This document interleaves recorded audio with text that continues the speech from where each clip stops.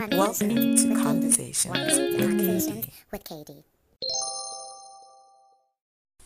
Yes, fam. Oh my gosh, I can't believe it. This is our final episode in this series, but not in the season. So please do come back next week. I'll be recapping on everything season 4. But right now, this is our last interview under this series, and we are with Miss Claire, Sally Ruiz. I hope I pronounced the name correctly. She is a lady that I know. Lol. She's a friend, a very dear friend.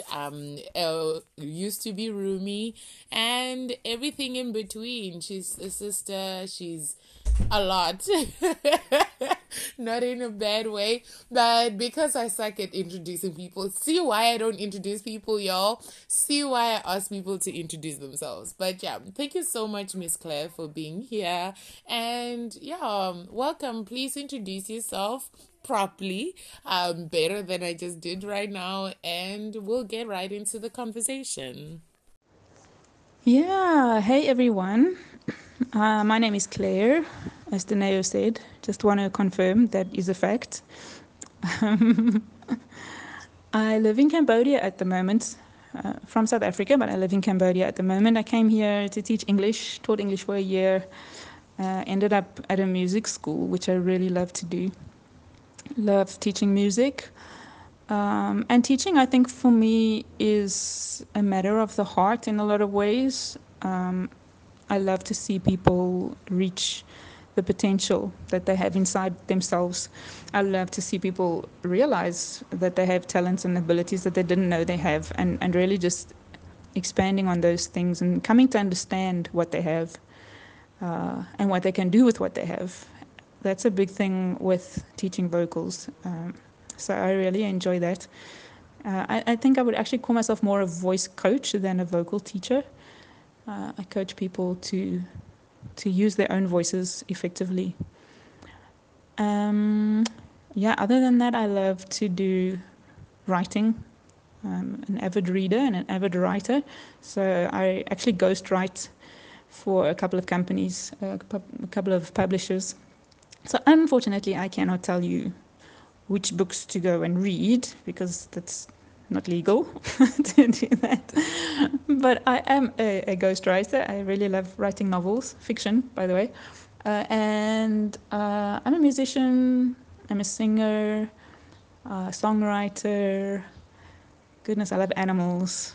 Yeah, that's pretty much me. I think. But most of all, actually, I'm a worshipper. I want my life to be an act of worship to God, and as you'll see in what I'm going to share with you, that has not always happened, and seriously, it still doesn't happen all the time. But I'm grateful. I'm grateful for grace. I'm grateful for lessons I can learn. I'm grateful for people that have grace for me as well. I think that's something very precious that we sometimes overlook, is that people have grace for us, and it's not that we need their grace, but I've very often found that the grace that God gives to us through people is actually some of the most impactful. But yeah, that's supposed to be later, right? Let's not get ahead of ourselves here. So, like I said, Miss Claire and I had the honor of sharing a room in the Krihari Christian Training Center. Just had to say it's Christian. So basically, it's a Christian arts academy. She was staffing there, and I momentarily studied there, and we had the privilege of sharing a room in one of the student houses. And in that short while, I think we really grew on each other. We really shared quite a bit, and really I believe that one of the blessings of being at Kriari was really building relationship with Miss Claire. And well, I call her Miss Claire, okay? Y'all can call her Claire. But yeah, one of the most beautiful moments I remember from that year was when we spoke and you shared with me your testimony. And I really feel like it would be an injustice if we had a relationship series and we never really touched on the parts of relationship that your life testifies of so clearly, so loudly, and giving glory to God even. So yeah, take us through your story. I don't want to tell your story. I see the value, and I honor stories told by their owners, and I really would like for you to tell your story in your own voice. And I'm really honored again for you to have allowed me to share your story with everybody who will be listening to this conversation. And yeah, without any further ado, please do share your testimony with us. Yeah, we did speak. I've actually had the opportunity to share my story in that kind of setting of just sitting and chatting with quite a lot of people. And I've always found that it was God's timing. So I feel like this is almost the same kind of thing. Except that now I'm, instead of chatting just to one or two or three people, I'm talking to, I don't know how many hundred. But yeah, I really pray that what God wants to say will be said, and that hearts will be open to receive it, because relationships are so important, but I think sometimes we give them the wrong kind of importance, and that's certainly what happened with me. So I think I'm just going to give a quick overview of where it all began, the sort of in a nutshell idea. So first of all, my dad left my mom when I was 3 years old. And looking back, I realized that as a young child of that age, I had no concept of anything. My mom told me that I absolutely adored my father. Her words were idolized as a little girl. And I have actually blotted out, like my brain has absolutely blacked out that part of my life. I can remember literally nothing. And I think it's just a case of trauma. And that trauma, because what I was going to say is, as a young child, I believed that deep down, not cognitively, but I believed that I must have done something to cause him to leave. Yeah, there were more things that happened, but we won't get into that now. The main issue is I believed that I had caused him to leave by something I had done or by something I'd left undone. And that really impacted and actually severely crippled me for a lot of my life in relating, especially to men. So, with that great wound that was dealt, relationships in general were difficult for me. But in particular, I had a struggle with men. And not only just from that, but because of that, through my life, I had this hunger of I had to replace my father. I had to replace the role that he played in my life. And I think people have seen, a lot of people have probably seen that quote that says, a father is a girl's first, what, something about his daughter's first love, something like that. So every father is his daughter's first love. And I think in the purest sense of that concept, it is very, very true, and it is very, very necessary. Also remembering that fathers give children, and this has been proven in scientific studies, that fathers impart a sense of identity to their children. Children that grow up in fatherless homes all suffer issues. And praise God, I did not end up in jail. I did not end up in prostitution or anything like that. But that is where a lot of fatherless children end up. because they don't have identity, they don't have value. And that was the big thing for me. My value, it was the driving force in my mind was, if I have that father in my life again, that gap that he filled, that would give me my value. I think you could say it would prove my value. Maybe that is a better way to say it. But so to try to find my identity and find my value, I spent the greater part of my young life looking for that father who had left me, and allowing things into my life that I would not normally allow, because I had this crippling fear. I'm getting the attention, I'm getting the acceptance, I'm getting this relationship that makes me feel wanted, that makes me feel that I have value. And because I got that emotional high of being valued and being wanted, I would trade off. I would trade that off for things that I was not comfortable with, and I would turn a blind eye to those. In some cases, I would justify it, and I would absolutely sort of completely twist it out of context and make it even acceptable to myself. I don't want to talk too cryptically here. I think there's people that need to hear it straight out. So, for instance, the first situation was we lived in a block of flats in Benoni, and I was probably about 6 or 7, because I know in that block of flats is when I started going to grade 1. And there was a gentleman who lived there. He actually had a room. He shared the flat with another guy, a friend of his. And for some reason, he and my mom had become friends, and he actually molested me. Again, it was these men do these things very subtly.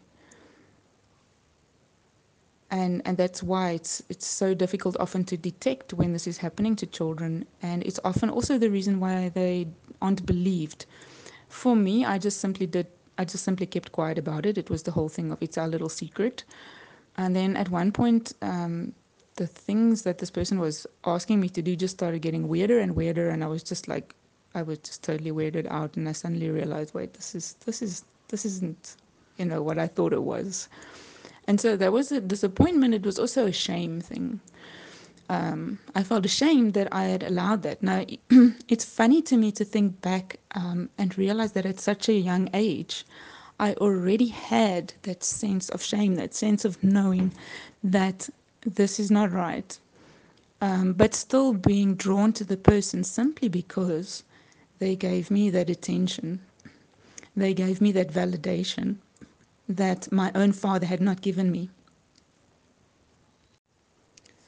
And so the other part of this was the other thing that kept me going back or allowing that treatment, the man's treatment of me, was that I feared losing what I perceived to be my only source of validation, my only source of, my only place of being accepted and wanted. So it's really it's really also like I've wondered why I did not get that from my mom. It's not like she was a bad mother. In fact, my mom was a good mother. But that is how families are created. That is what God created families for. We are created to be in a family, and it reflects His heart. It reflects who He is. It reflects who Jesus is. It reflects who Holy Spirit is. So we're created to be in families, and to have a father. That's his function. The function of a father is to impart identity and to give validation. And those kind of things, first the child gets it from the father. He's the source. And as they grow, they develop because of his validation and because of him imparting identity. They are able to grow into their own healthy identity and to value themselves as human beings, as individuals. And yeah, so that my heart and my soul and my whole being was hungering after that because I had none of it. My mom's being a single mother now. My mom, I remember her saying once, she always felt like she felt like she just was always uncomfortable around married couples because it was almost like everybody was always she felt like everyone was always afraid they were gonna at least that she was gonna take their husbands away from them, kind of thing, so it wasn't this kind of relaxed atmosphere or whatever. So I didn't get to see much of men in general. My mom's friends were all also single women, single mothers. Here and there I had kind of like a grandfather image. But then it got to a point later in my life, I was 19, and I met a pastor who also, once again, this person stepped into fuller father function, but originally in a very innocent way and a very good way. I mean, I feel like the beginning of that, it really started off well, but it ended very badly. Sure, that's so hectic. Wow, and I was speaking to another young lady here on the podcast, and I was like, the only reason or the main reason why I can have these kinds of conversations with women who have survived is because I believe that the specific woman I'm speaking to has healed. So I praise God for that. And I had to say that because a lot of people could be listening and they'll be like, whoa, you are exposing brokenness. But actually we are exposing a testimony of God having had healed that brokenness. So I just wow, it's absolutely hectic. I don't even want to interfere and start commenting in between, but I want to hear from you, how does the switch happen? Because, and now I want to come in specifically because this pastor, a lot of people trust pastors, and there's so much that we see in the news, but I still want to believe that there are legitimate men of God out there. But this is not a platform of defending men of God or accusing men of God. It's just sharing a testimony. So I want to hear, just to protect people, how did the change happen? Was it all of a sudden now you're a different person, or was it a gradual change? How did that change occur? Of course, it wasn't a sudden switch. These things don't happen suddenly. They're always subtle. The same way as my first situation as a little girl, as a young child. It's subtle. It's like that's where they say you can boil a frog alive if you just put him in cold water first and put the cold water over a flame. Because the temperature rises so gradually, the frog doesn't realize that he's getting close to being boiled until his body temperature is too high for him to respond to what he's feeling now as too much heat. And it was definitely that kind of situation for me. I think obviously with all the things that had gone before, maybe if I didn't have that hunger, if I didn't have that need for a father, if I didn't have that fear of losing this person that's giving me identity and validation, I probably would have put a stop to the development of the situation much earlier, at a very early stage. As it was, I ended up in this whirlpool, this complete downward spiral, where I was just sucked into it. Obviously, I allowed myself. I'm not. I think it's important not to absolve oneself completely. You have to ask yourself, and I had to ask myself, what was my role in this situation? How did I contribute to it? What could I have done differently? We definitely have to do that. It's not either one or the other person that is fully responsible. We each play our role, and for myself, I had to find out what that was, and I had to deal with that afterwards when God brought me back to Himself.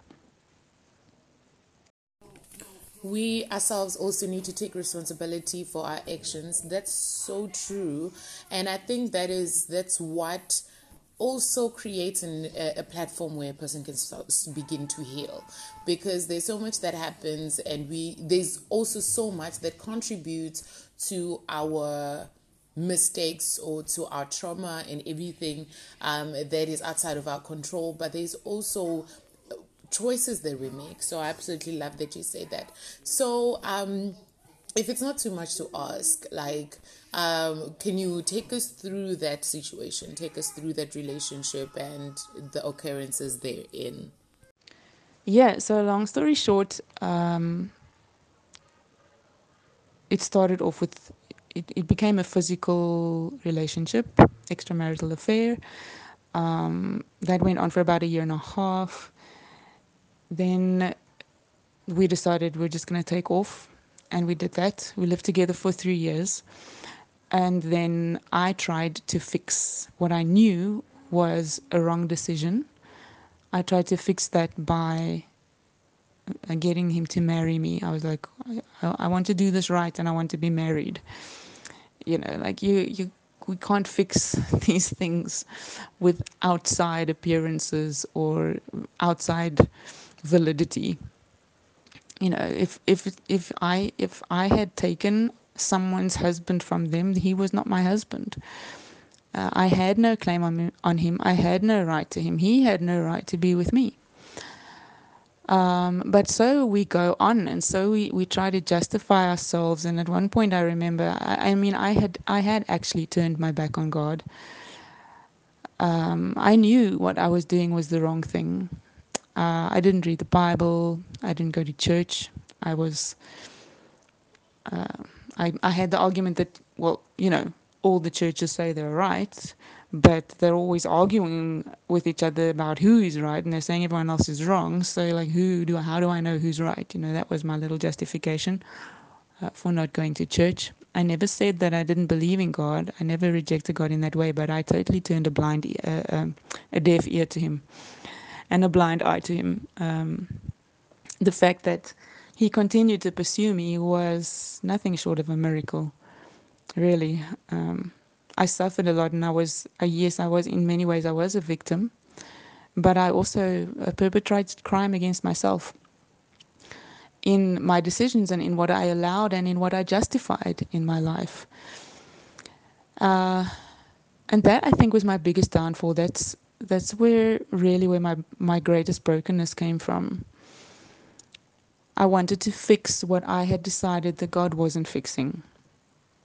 I wanted to give myself what I had decided God did not want to give me, or what I was not getting from God, what I believed I was not getting from God. I need to add here that the church that I was with at that time, when I met this pastor, were going through a bit of a strange time. There was wrong teaching going on. There were people doing things that were not ethical. I don't want to go into details, but that has a lot to do with it as well. Now, people can say, "Oh, the church," you know, and that just proves that Christians are terrible people. And all it proves to me is that Christians are human beings, and I'm happy to say that.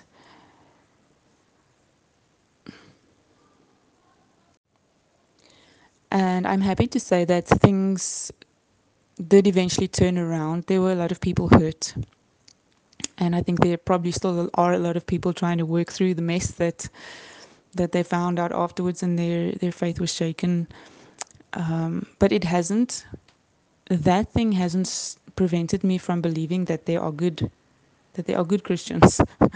I mean, that's kind of a weird way to say it, but that there are Christians who really do follow God, who really do have a heart for God, who really do surrender their lives and who live for God, and who want to do what is right. You know what I'm saying? So I really feel like that could have could have gone two ways. It could have turned me to a complete atheist, because I was I was blamed for the fact that he had left the church and left his wife. I was rejected and ignored. I was slandered. People told stories about me that were not true. And one of those stories actually came true later in my life. And it was so ironic to me, because I thought to myself, we need to be so careful with our words. But the straw that broke the camel's back and eventually got me to realize that I had to put a stop to this was when I fell pregnant. Which in itself was actually a miracle, because I was on one of the strongest contraceptives. If anyone knows Neristrat, it's an injection that you're given every 2 months, and it literally brings your whole reproductive system to a stop. So, yeah, I fell pregnant, and I had said earlier, like when I was 19 and not knowing what I actually wanted in life, he had told me, did I want children, because he did not want children. He was 30 years my senior, which is then obviously even more proof that I was looking for a father originally. And I had brazenly just said, oh, well, abortion is legal now. And it was in that time that abortion just became legal in South Africa. So I've said this thing, not knowing what I'm talking about, not ever thinking that I would fall pregnant. And yeah, life went on. I just continued to try to be a better person so that I could be accepted and be good enough for this man who was giving me so much and who I should be so grateful to, and all that stuff. And then the time came when I fell pregnant. And I was reminded by him that this is what I had said. So now that's what's going to happen. We're going to get an abortion, or not you are going to get an abortion. And I didn't want it. I knew when I fell pregnant, I knew that this was not just a bundle of cells, as some people like to say. It's not just it's not just a fetus. It's a human being. It's a future. It's so much potential.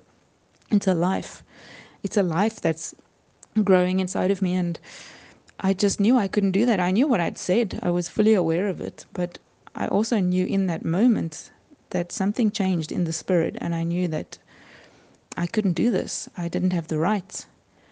But he held me to my word. Eventually, I caved in, partly because, and this is the other thing, I had made myself completely dependent on this person. I actually made an effort to become dependent on him, and it's like it sounds really pathetic, and you're going, what is wrong with this woman? I mean, I'm sure there are a lot of people thinking that right now as they're listening, but when you're in something like that and you are so broken, so full of pain, so confused, because you never had somebody there, you never had that father figure showing you your identity, giving you, imparting your identity. Growing up in a church that itself did not understand that concept and was not giving it across. I was taught to be terrified of God. God wasn't someone who loved me. God was someone who was waiting for me to sort my life out so that I could be good enough for him.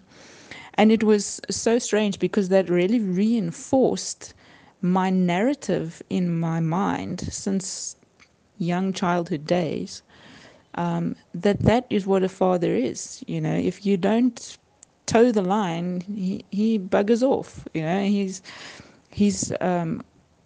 His presence and his covering and his protection and his love and his affection and all those things that a father gives, in my head, they were dependent on my own performance, on my behavior.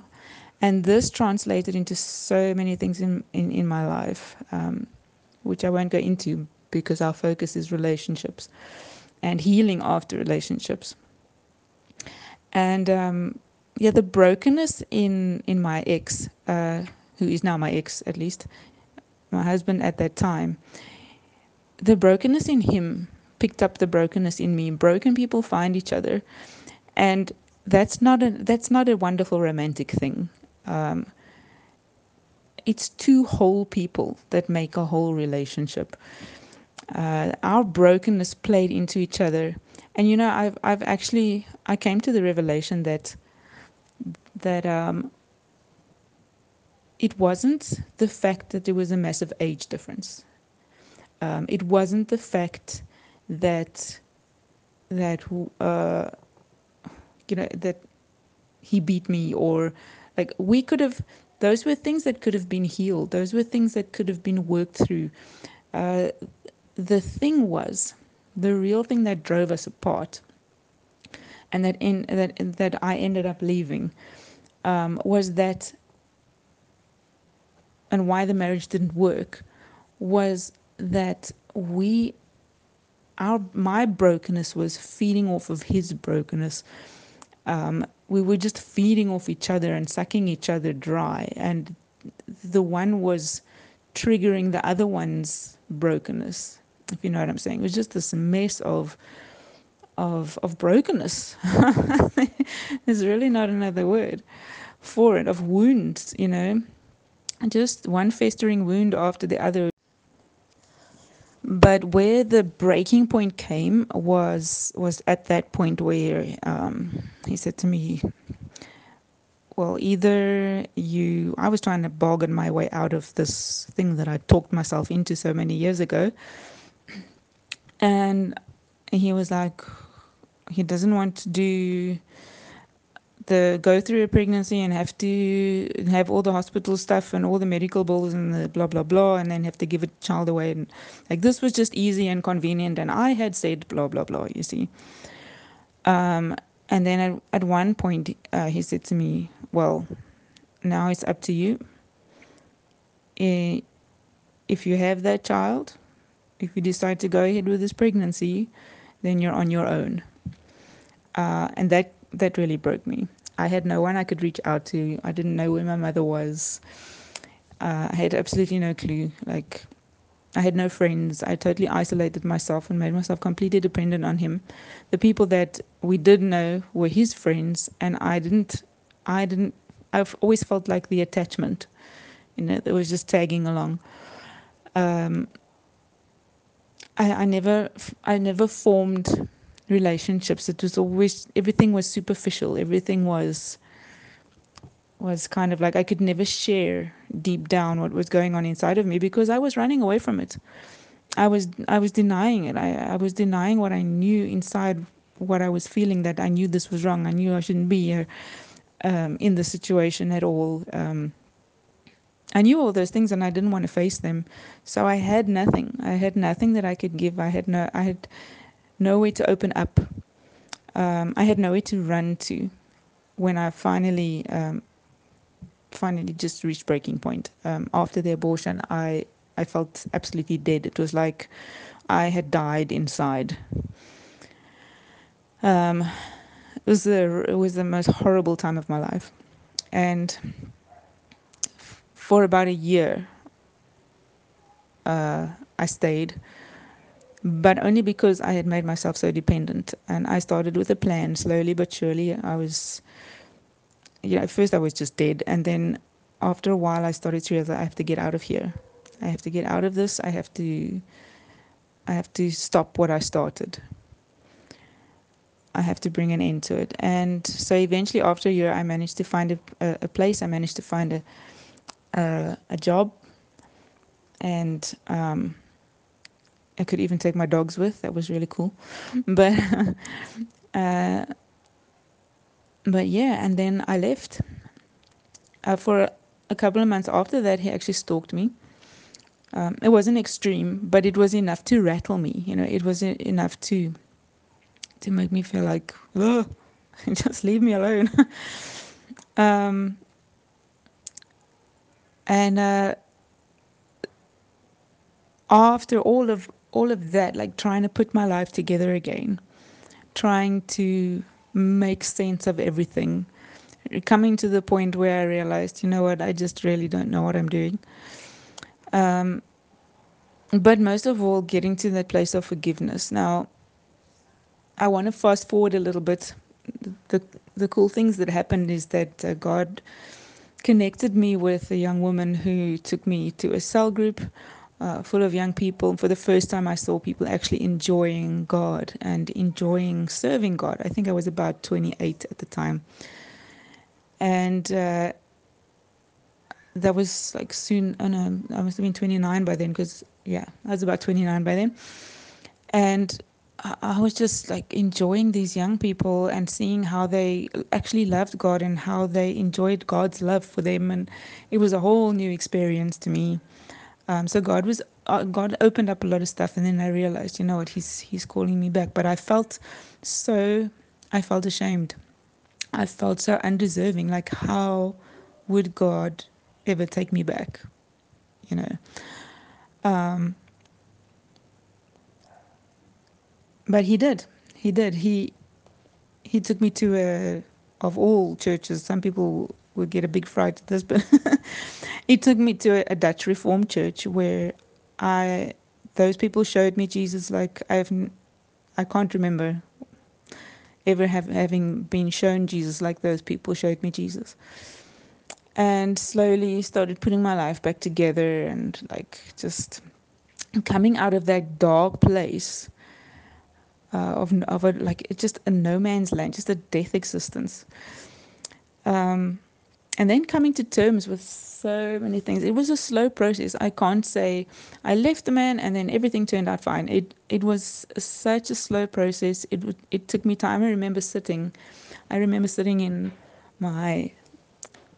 I had the wonderful opportunity of at some point getting to be a vocal coach. This is where I started learning vocal coaching. I became a vocal coach at Philip Kortz's singing studio, and I'm eternally grateful for everything that he and Ella did for me as well in that time. And they were also a huge impact on my life. And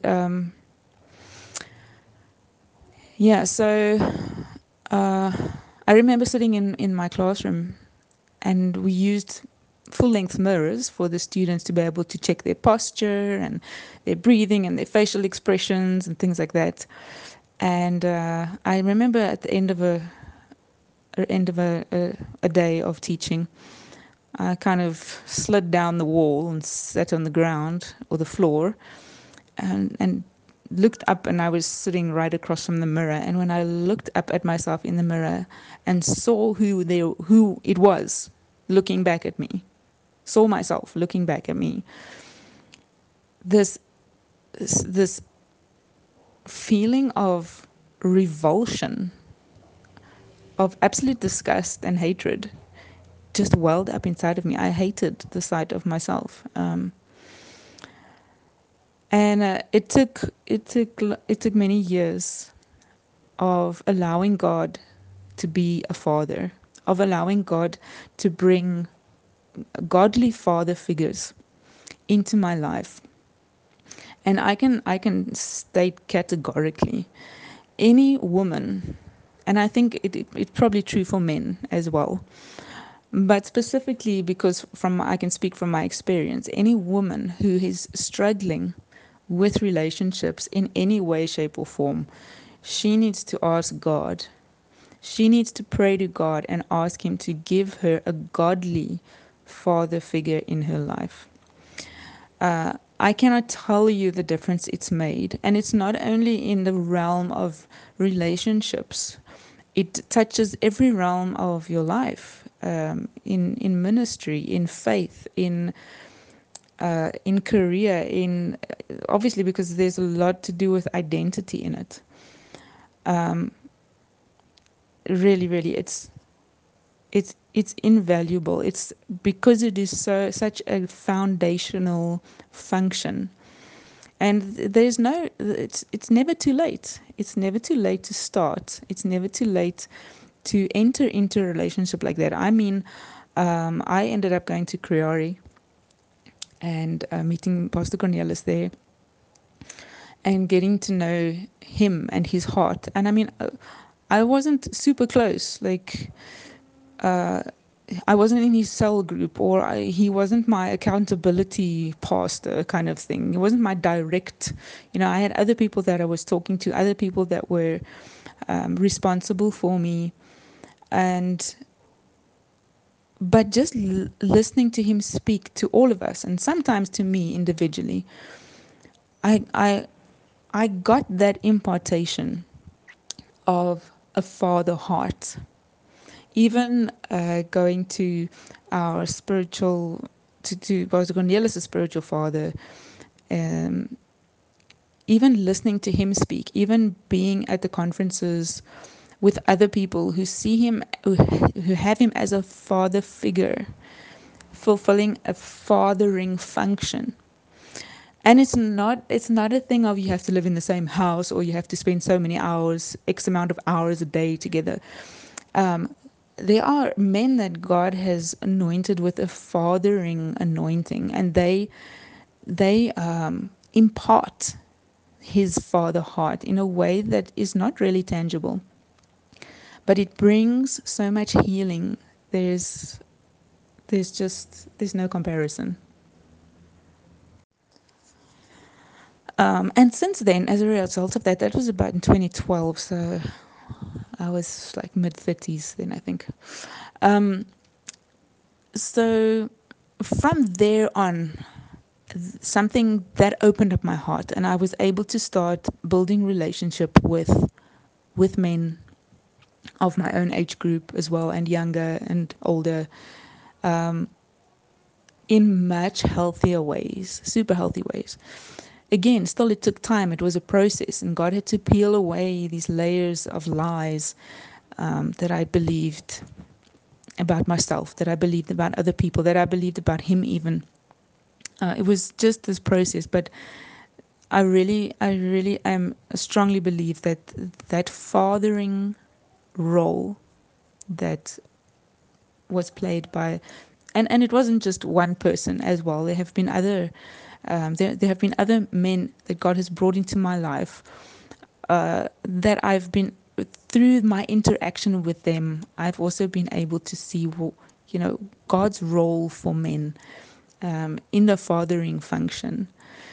And it's not, I think people need to stay away from that, the thing of it's not a title. And I think that's what Jesus meant when he said something about you shall call no man father.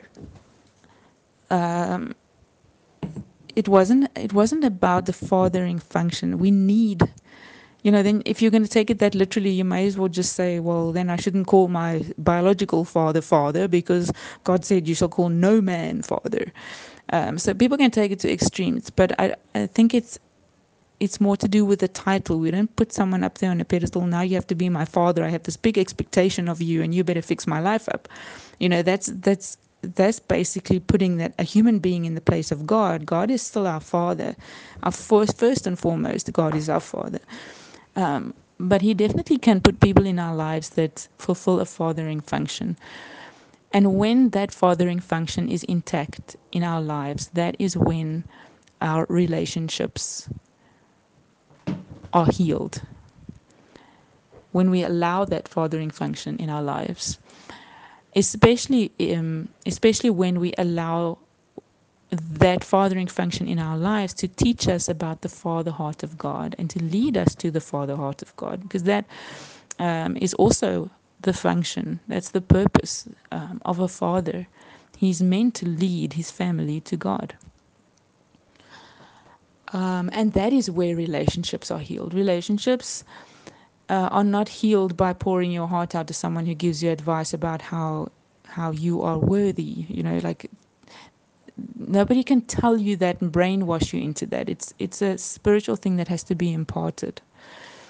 And then also the other thing is that healing from relationships and healing in relating should also not be something that we have as a goal towards a specific desire. For instance, okay, now I'm I'm healed in my relating, so now I'm ready for a husband, that kind of thing. That's not what it's about. I think we need to be careful of that as well. Healing from relational hurts is simply making us a more whole person so that we can love others. Anybody who comes into our life, the beggar on the corner of the street, the cashier in the KFC, the rich guy who walks past you and doesn't greet you, so you greet him. Having that love for people, the arrogant dude on the radio who you can't stand, or the TV or whatever, like when our relating is healed, it's not only in romantic relationships. I think sometimes people want a romantic relationship. I mean, even I have to watch myself. We the purpose of healing our relating is not so that we can have a romantic relationship. It's so that we can relate healthily with people, that we can show them the love of God. And I think that's been one of the biggest lessons I've learned. And again, it's a process. It's a process. God takes you through step by step, layer by layer. Once you have sorted out one dimension of this thing, He takes you to the next dimension so we can sort that out. And each one is a foundation for the one that follows on it. Each revelation of what relating is, of what fathering is, of what God's father heart is, of what love is, love for your fellow man, love for God, love for people, love for yourself. I'm happy to say also that God brought me to the place where I can love myself. And not only I can love myself, I do love myself. I'm taking care of myself in ways that I never did before. And sometimes we can put that responsibility on somebody else because it's just more convenient, and because we're falsely taught, we're falsely led to believe that yes, our welfare is, we rely on God for that, but we need to take care of ourselves. And if we love ourselves, we will do that. The word says that a man should love his wife as he loves his own body. And I think it's true for anybody, not just for a man loving his wife. It's true for anybody. You've got to love yourself. You can only love other people as much as you love yourself. And loving yourself means taking care of yourself. And I think also, let me just add on a little footnote here, is that we need to be careful of self-love that's in an indulgent self-love. Yes, you care for yourself, but you also discipline yourself. And caring for yourself in healthy ways, not allowing indulgence just because now I have to be kind to myself. Knowing the limits, knowing what is good for you, and doing it in conjunction with God. And loving yourself for the purpose of being able to love others better. That's also a super important thing that I don't really see much in these sort of self-love statements all over social media. But yeah, I think so. That's about it in a nutshell. The first thing is that we need to know, we need to understand, we need to have imparted to us God's Father heart, and that comes through fathering, through an earthly father figure who fills a fathering function in our lives, emotionally, physically, spiritually, relationally, all those things. And secondly, it's never too late. It's never too late to start with that. It's never too late to ask God for that. It's not only can create healthy relating, but it can restore healthy relating where it has been broken or lost or just never found, never received. It's never too late. I think that's the most important thing I want to say. And yeah, I've run out of I've run out of words. This does not happen every day, people. Enjoy the moment. Wow. For what it's worth, I think I want to actually say that I'm sorry that you went through what you went through. Yeah. Yeah, I don't know. I don't have words. But I want to ask you, and one thing you said that really makes me, that really resonates with me is that two broken people do not make a whole, and hurt people hurt people. And as long as you are hurt, you cannot create a healthy relationship, and that we need to be responsible for our healing, and ensure that we don't inflict brokenness on others because of seeking healing from another human, when I believe only God can do that for us. So yeah, having had said that, what would you say are some of the lessons, just in summary of the whole story of your whole testimony, what would you say are some of the lessons that are really valuable, that you would like for us to get, and from your story? Yeah, so I think to sum up, I would then say that our brokenness in relationships is most often connected to the fact that we don't have identity. We're looking for someone else to give us identity. We don't have self-worth. We don't know our own value. We're looking for someone to give us value. Those are the two main things. And for those to be fulfilled, the only way we're going to get them is not from another person. It's not even from digging deep inside ourselves. And this might come as a shock to some people, but it's not in some vague concept of God, that's not connected to human relationships.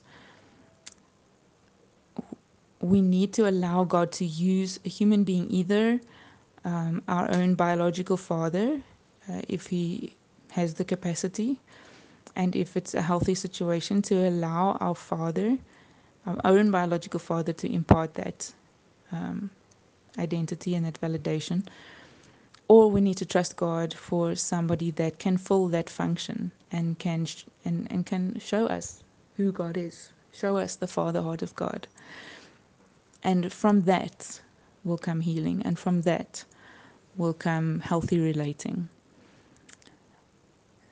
It's really that simple.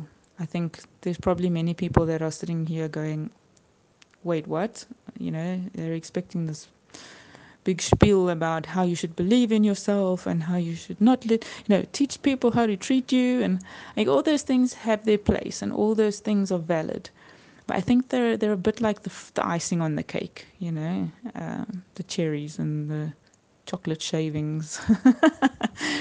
But the real meat and potatoes of the thing is, we have to have it.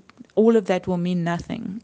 It will be useless to help us if we don't have that foundation of having validation and having identity imparted to us. And oh yes, it's not just identity, it's also it's legacy.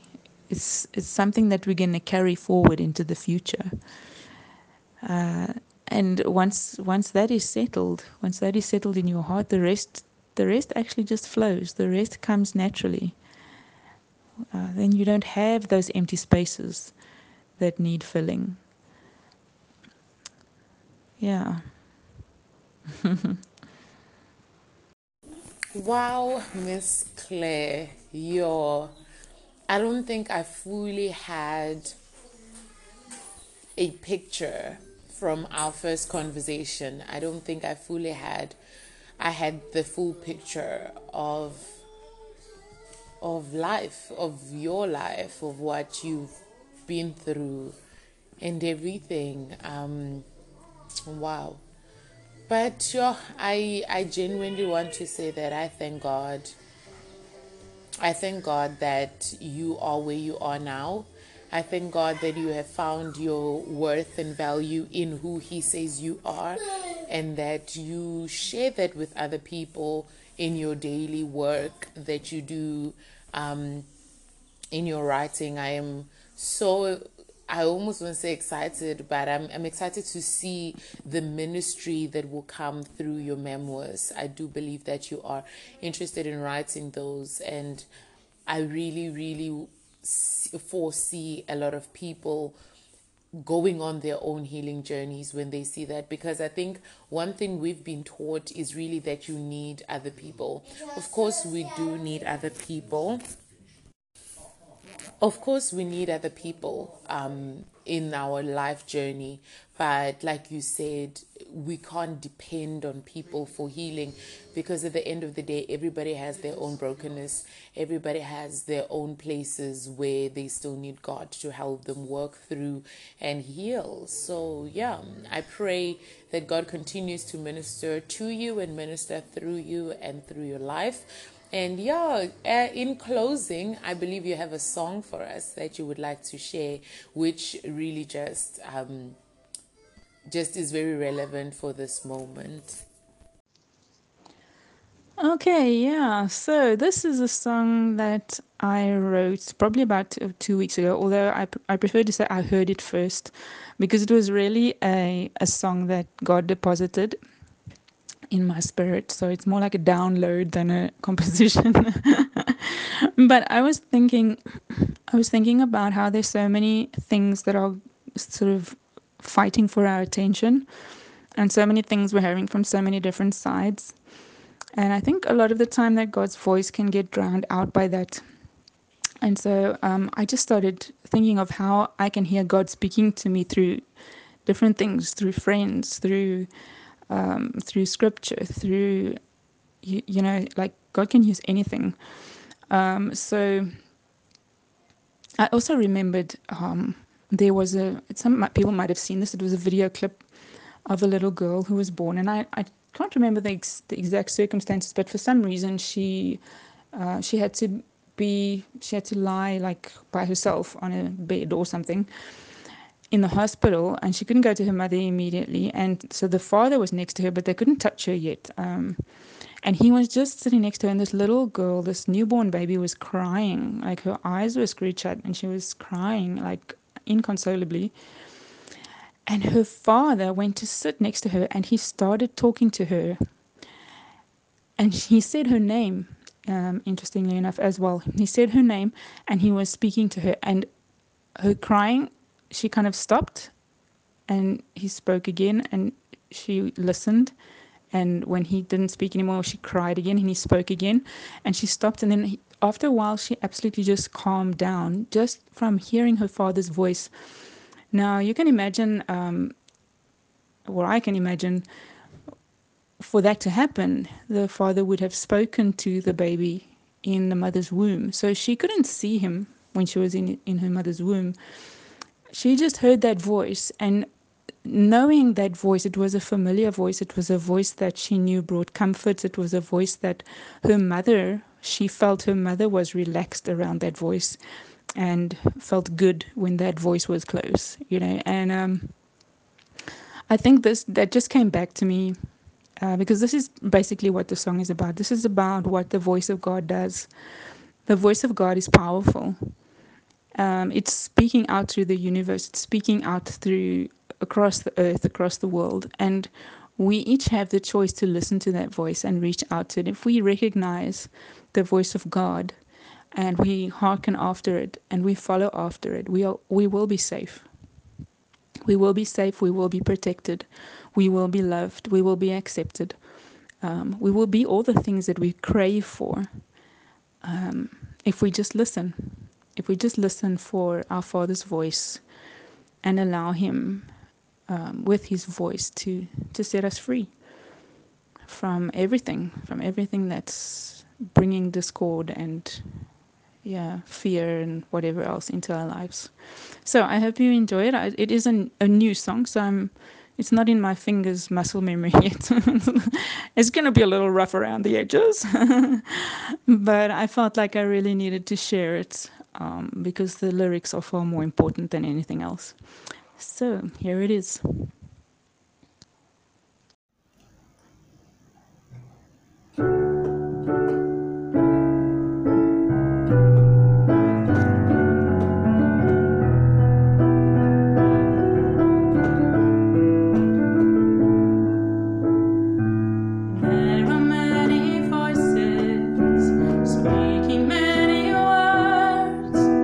Words of fear and anger, sorrow and lies, and if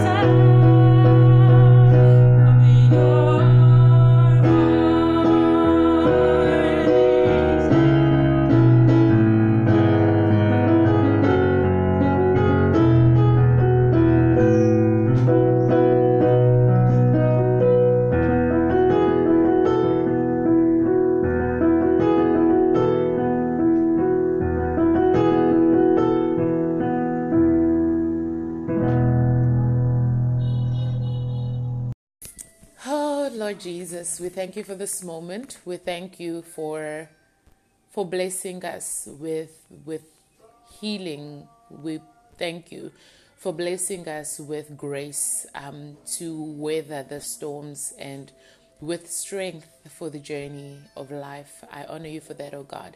And I pray for everybody that's listening to this right now. I pray that you would meet them at their place of need, at their place of pain, at their place of hurt, that you would heal them, oh God.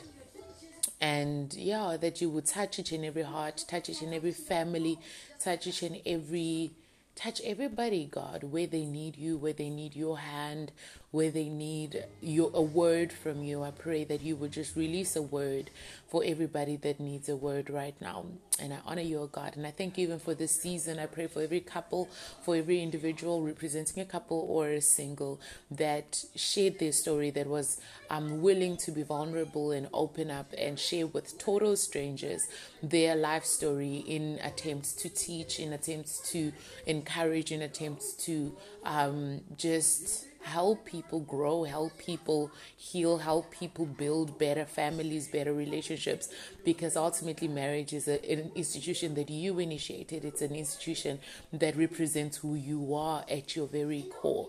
So I honor you for it all, oh God, and I pray that you continuously speak to us through this platform and through many other platforms that glorify your name. I pray that these places will be where conversations are initiated and actions implemented. I honor you, oh God, in the name of Jesus. Amen. Thanks so much, Miss Clay, and thank you, family, for listening. I will see you on Monday.